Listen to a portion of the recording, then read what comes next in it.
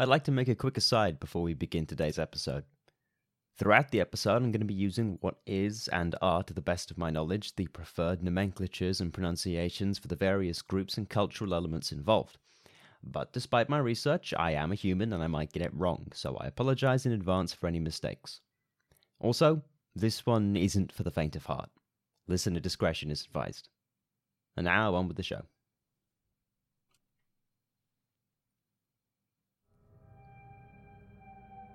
(1878), Alberta, Canada. The Hudson's Bay Company trade post sits lonely in the winter. As snowdrifts blanket the landscape in a thick shroud, only the bravest of trappers and traders brave the winds to do their business, and so those who sit here are huddled around fires, warming themselves and enjoying hot drinks, thankful that they're out of the storm. But one of them spots a figure silhouetted against the dark sky. He stumbles through the trees on the horizon, dazed, almost as if in trance. The men in the trading post gather themselves and prepare to meet him. If he's been out in that cold, he'll need warm food and shelter, the least they can do. When the lone figure gets to their outpost, though, he's clearly in bad shape already. He's tired, hungry, shivering from the biting cold. Some of the men in the outpost recognize him, despite his ragged appearance. His name is Swiftrunner. He's one of the trappers that works and lives in the area, a member of one of the Plains Cree tribes. He tells the men a story of horror, one all too familiar in the dreaded winters of the frozen north. He says that his eldest son has died.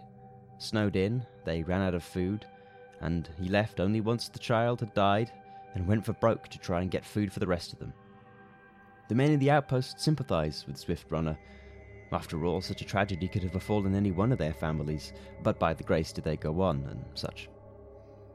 But one of the trappers notices something that doesn't quite add up.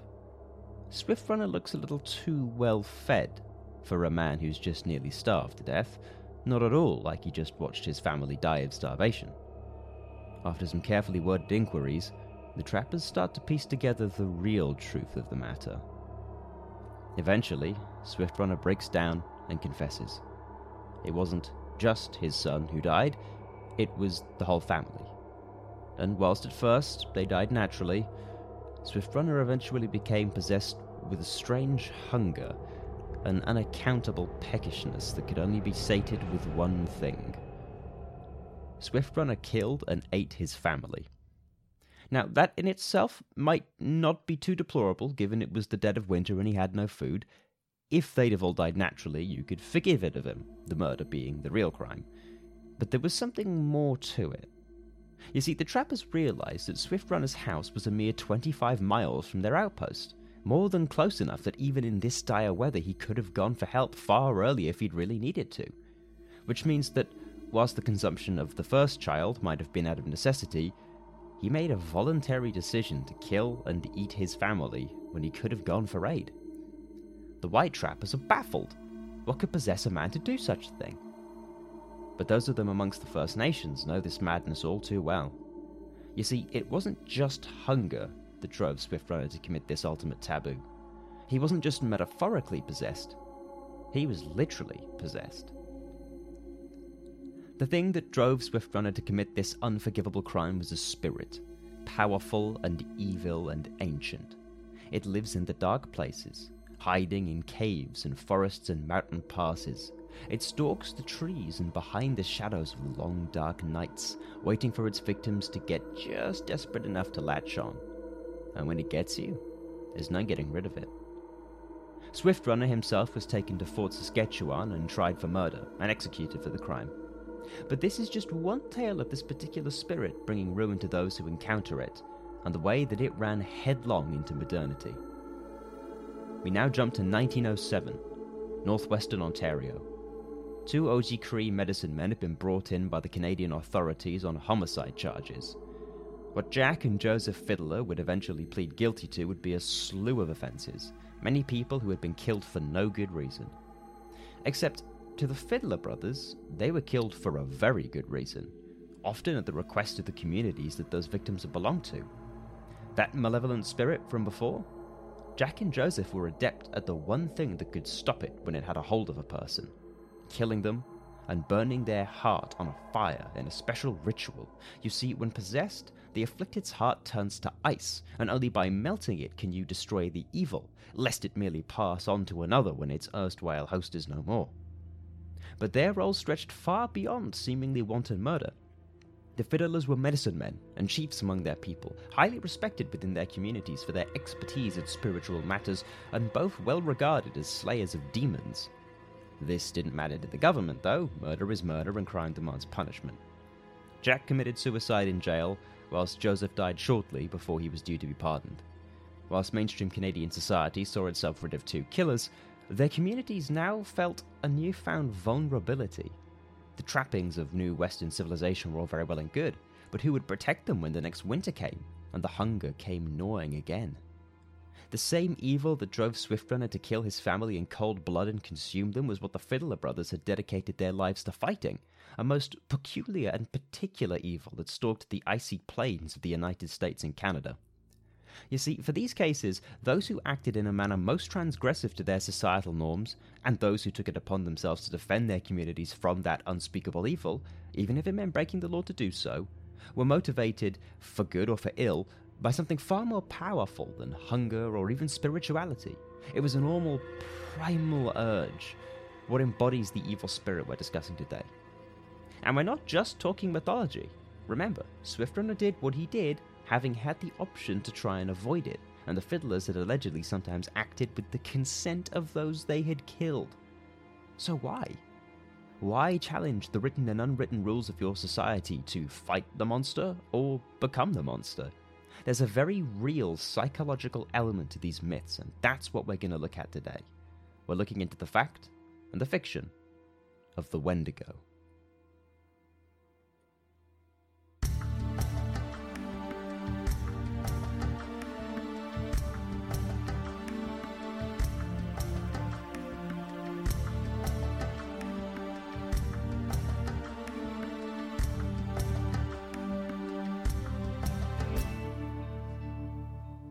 Today on Demystified, we're looking at the story of the Wendigo and the associated psychological phenomenon that has been supposedly reported to afflict people of the First Nations of Canada and the American Indians of the United States. I'm told that these are the preferred nomenclatures.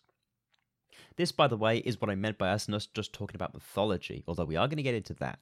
There's a psychological disorder referred to as Wendigo psychosis, wherein one believes one is possessed by the spirit of the Wendigo and has an unaccountable desire to perform acts of cannibalism.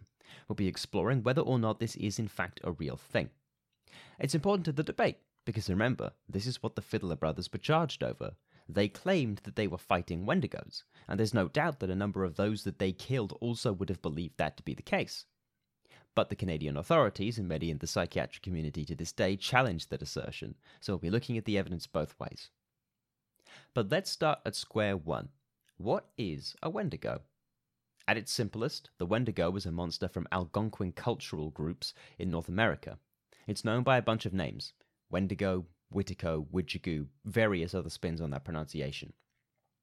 The Algonquin culture encompasses a huge variety of linguistic and cultural subcategories, from the Cree of the Great Lakes to the Cheyenne and Arapaho with the Plains, the Ojibwe, the Blackfoot, the Mohicans, the Croatan, the Roanoke, even some cultural transfer with the neighboring Haudenosaunee, better known as the Iroquois. The Algonquin culture is spread out over a truly staggering area, from the Maritimes of Canada to the mountains of Colorado, all the way down the eastern seaboard of the US and right up to near the Arctic. It's arguably the biggest Native American cultural group there is. The Wendigo itself has taken many forms over the years, varying in realness from a concept to a literal claws and fangs monster. At its most basic core concept, the Wendigo is a spirit that possesses a person. Now, how the Wendigo spirit operates is a little recursive, rather chicken and egg. It's not clear whether or not a person first commits cannibalism and then becomes a Wendigo, or is possessed first and then commits cannibalism. But the element is clear. The Wendigo spirit afflicts those that it touches with the desire for, or those who have committed, cannibalism. But once the Wendigo spirit possesses a person, it's said that a frightening physical transformation takes place. The more traditional depictions are horrifying in their own right. The body becomes impossibly thin, gaunt, and frail, but rises to an unnatural height, 8 feet tall if not for a hunched posture. The skin is pulled taut over the body like a mummy, and the mouth has no lips. It's said the hunger is so great that the Wendigo eats its own lips, the mouth being full of razor-sharp teeth.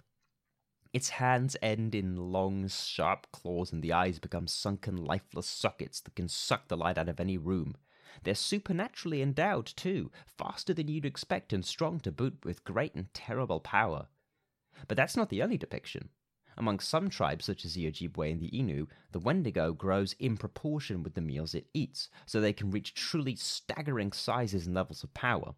When a Wendigo reaches a great power, it can summon snowstorms to conceal its movement and spread its evil. Some depictions of these larger Wendigos include a head that resembles a deer's skull, replete with grand antlers and glowing red eyes.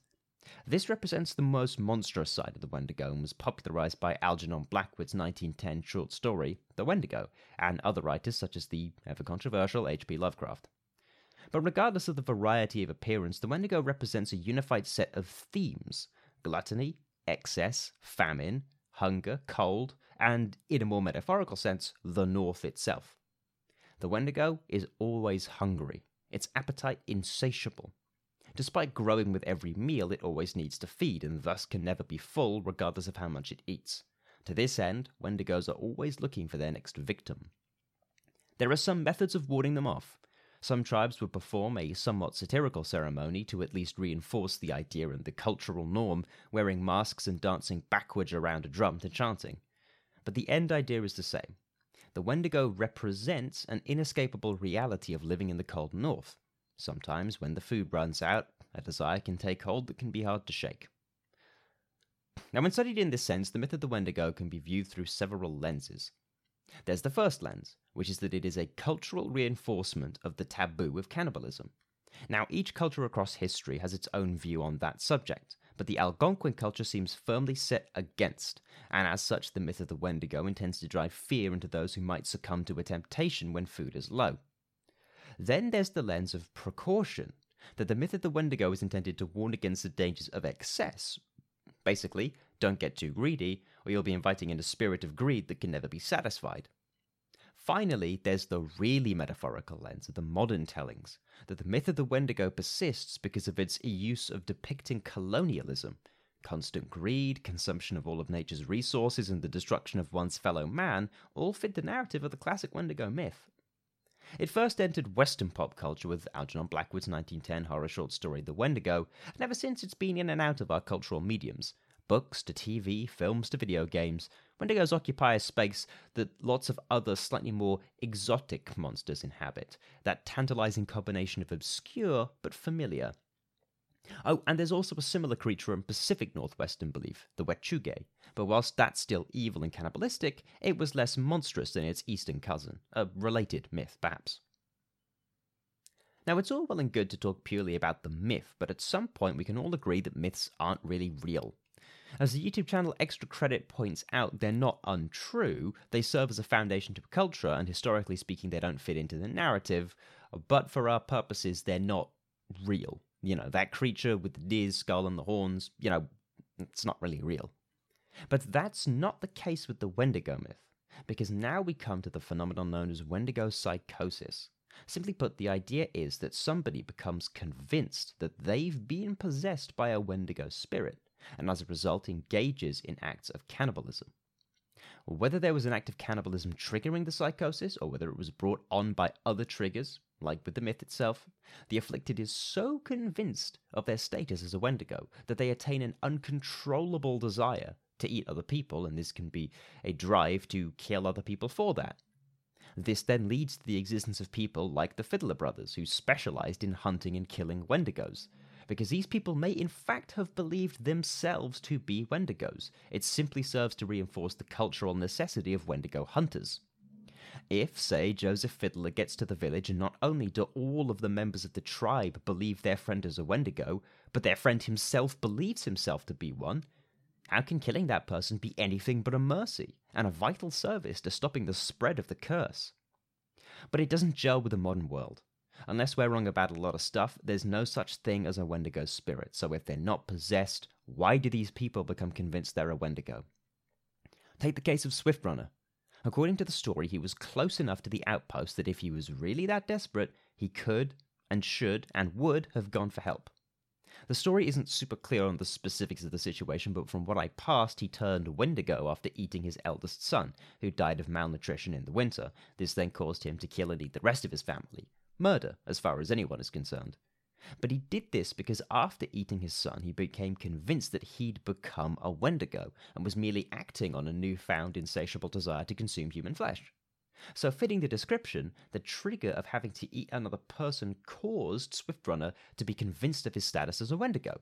Whether it was remorse or the desire to help feed the curse that led to his confession, it's a matter for debate.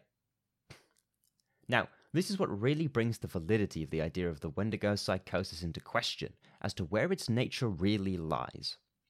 The crew of the whale ship Essex, for instance, the crew whose story inspired Moby Dick, ate their fellow sailors out of sheer necessity.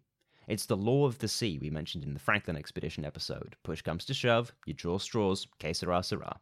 When the survivors returned to New England, A, they never ate another person ever again, much less murdering their own families to do so, and B, their peers didn't judge them for their actions. So it's clear that the Wendigo psychosis has some level of cultural basis, as those who don't believe in it don't get affected by it. However, Wendigo psychosis wasn't just invented to explain cases like Swiftrunner and the Fiddler Brothers. It's referenced as early as 1661 in the Jesuit Relations, dispatches from the Jesuit missions in North America. Here's a truncated expert. Quote, "They are afflicted with neither lunacy, hypochondria, nor frenzy, but have a combination of all of these species of disease, which affects their imaginations and causes them a more than canine hunger. This makes them so ravenous for human flesh that they pounce upon women, children, and even upon men, like veritable werewolves, and devour them voraciously, without being able to appease or glut their appetite. Ever seeking fresh prey, and the more greedily, the more they eat. This ailment attacked our deputies, and, as death is the sole remedy among those simple people for checking such acts of murder, they were slain in order to stay the course of their madness." End quote. Now, what this shows is that as far back as the 1600s, First Nations and American Indian people were suffering from Wendigo psychosis. It was reported long before the idea of the Wendigo had been popularized in Western culture. But this is the debate at hand. Starting in the 1980s, much was discussed about the historiography of the idea of Wendigo psychosis. Essentially, the debate is this: are we, as people from outside of these cultural groups, taking these stories at face value and misinterpreting them, and has that been the case historically? Or is it in fact the case that the historical accounts from both Western recording and Algonquin oral tradition confirming the existence of Wendigo psychosis as a historical fact? For my part, I'm not sure. On the one hand, the fact that the reporting seems to go all the way back to 1600 is kind of convincing to me. After all, if the concept was a semi-modern invention, why would Jesuit missionaries be reporting its existence? Moreover, they're relating accounts given to them by First Nations people they were in contact with, rather than purely their own findings. On the other hand, it is in that case a strange phenomenon, and one that's a little hard to pin down. Is it entirely cultural? Can someone from outside the cultural group be afflicted with Wendigo psychosis? Is knowledge of the concept enough, or is genuine belief required? And what, if anything, separates this idea from simple psychopathy? Cannibals do exist. Why is this different on a psychological level? Moreover, does that make Wendigo psychosis psychosomatic? That is to say, is it something that you need to believe you have in order for it to affect you? Take being a psychopath, for example. You don't need to think that you're a psychopath to exhibit the symptoms. But to be affected by Wendigo psychosis, do you need to really believe that it's affecting you? And at the end of the day, does this change the realities of the cases we looked at? Does it at all soften the fact that Swiftrunner murdered and ate his family if we assume he did it because he believed himself to be turned into a Wendigo? Does it make the murders committed by the fiddlers acceptable if we say that those who were killed also believed themselves to be monsters whose only respite would be death? The authorities didn't think so. Swiftrunner was tried and executed for the murder of his family, and the fiddlers' defense of being Wendigo hunters didn't do much to spare them from their prison sentences. The First Nations people near those stories in both cases, those of a traditional persuasion, had their own opinions. In the former, Swiftrunner's death was the best option at that point, to stop the spread of the curse. In the latter, The fiddlers hadn't done anything wrong. In fact, they'd saved more people than they'd killed through their actions. They were just doing their jobs. If Wendigo psychosis is psychosomatic, can it be cured? Or is the cultural belief too ingrained, such that much like the mythological creature, once it's got you, it's got you? These are the questions we need to ask ourselves if we're to get to the bottom of this mystery that transcends time and cultural boundaries. Because as much as it's the Algonquin people's heritage, if the Canadian or American government needs to look into a potential murder for whatever reason, it becomes their business too. And thus the cycle of the myth continues, in its way.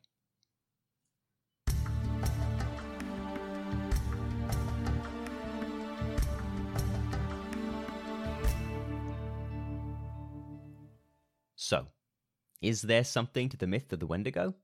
Is there such a thing as Wendigo psychosis? And the jury's still out for me. I can see arguments both for it and against it. I think it bears an interesting similarity to the debate over what we call American Indians. Hear me out. It used to be assumed that Indian was fine, because that's what we'd always called them, despite it being very, very wrong. Then there was a backlash against it for its legacy, and the term became Native American. But I recently learned that polling shows a decent majority of American Indians, that being native peoples of the United States specifically, prefer the term Indian to Native American, because the latter is too vague for their liking. After all, that's like insisting that a Spaniard and a Russian are both Eurasian, in the same way that a Quechua person from Peru and an Inuit from Canada are both Native American, in some sense, so the reclaimed term of American Indian is actually the preferred term, so it's been explained to me. In the same way, it might be the case with Wendigo psychosis. It starts as something that the European explorers and missionaries assume is real because of a face value acceptance of mythology and the Algonquin reports. Then it's assumed to be bunkum because of a complete lack of evidence and the desire not to overly stereotype or make assumptions about the belief systems of First Nation and American Indian people. Then it comes back around, and actually when you look at the facts, there's examples of it in the histories of the Algonquin peoples themselves. Maybe there's something to it. But you can end up tying yourself in knots with it, because ultimately the concepts put forward by the historians run headlong into research by psychologists, and the debate as to whether Wendigo psychosis is a real psychological phenomenon is still out, from what I can tell. If you want to be safe, go with no, because that's the sensible science. You don't assume something is true until you can prove it on balance. It's likely that they are. But equally, I don't think I'd fault you much if you thought the other way, because the historical accounts do make you wonder. As for the myth of the Wendigo, its cultural role can't be understated. A Wendigo can be an idea of a thing, describing a person not as a literal monster, but as a metaphorical one, someone who has self-destructive tendencies, or someone with appetites too rapacious to be contained could be described as a Wendigo. And thus we see the utility of the myth, providing a dire warning against such behaviors. The stories of monsters resembling walking corpses ravenously eating their fellow man serve to frighten children into accepting what will later manifest as a social value, shunning excess and being wary of decadence. It can also describe that kind of possession that can take over a person that leads them to self-destruction, how an alcoholic could fall off the wagon and relapse, how someone with a gambling problem can blow all their money at a casino, how somebody with pining over an old flame could waste their life longing for something long gone. These sorts of behaviors can take over a person like a monster, and the drive to engage in them can be almost animalistic in nature. The gambler gambles not because he wants to, but because he needs to. Like a smoker smoking or a drinker drinking, the behavior becomes all-consuming, past the point of reasonable control, like an evil spirit driving you onwards. Belief in the Wendigo as an extant being has declined pretty massively as time has gone on. The American Indian and First Nation tribes, by a mixture of their own volition and in large part the forced settlement mandated by US and Canadian governments, became more settled and integrated with modern life, and thus less prone to the scarcity that defined the pastoral and nomadic existences in the icy climes of North America. If you can walk into a supermarket and pick up your good old Canadian craft dinner, you're not going to feel much drive to eat your family, the logic goes. So is the Wendigo a bunch of hokum?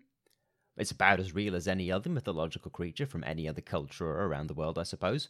I don't believe in it. Then again, I've never been there on a cold, windy night in Alberta.